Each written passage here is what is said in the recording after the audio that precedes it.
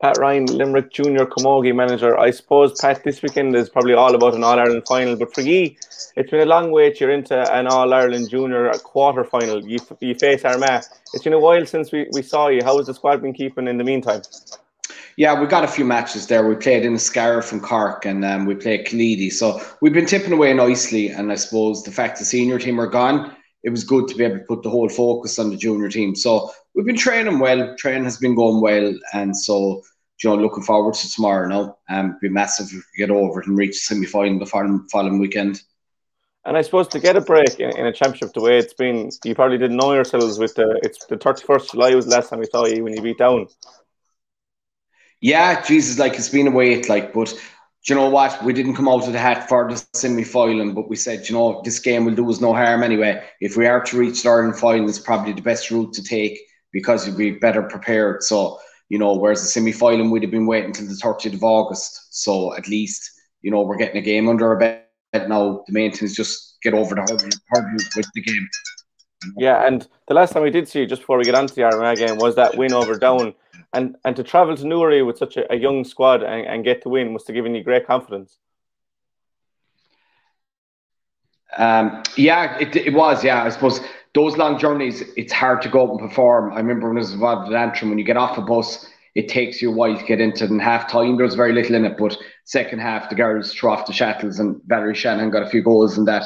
So, to go those long journeys, you're never going to get anything easy when you go up north. So it was great just to get over the line and, I suppose just dying to get out now and play a championship match again. And obviously you're playing Armagh, and as last year's champions, the pedigree they're going to bring this weekend.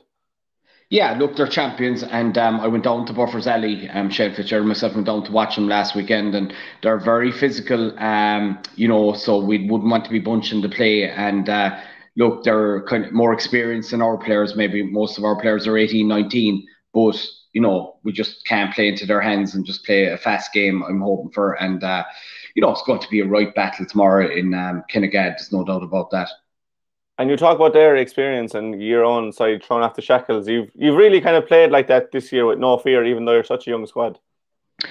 Yeah, that's it. I suppose these girls, they're not used to, they're new, they're getting to know each other. They've all become great friends. There's a great buzz at training anytime they meet up.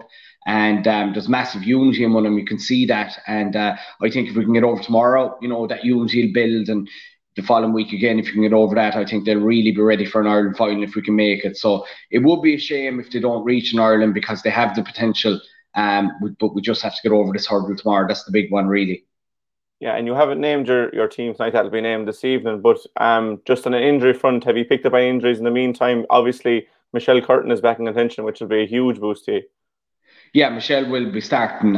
So look, it's great. It seems like an eternity since Michelle played, but it's massive to have her back.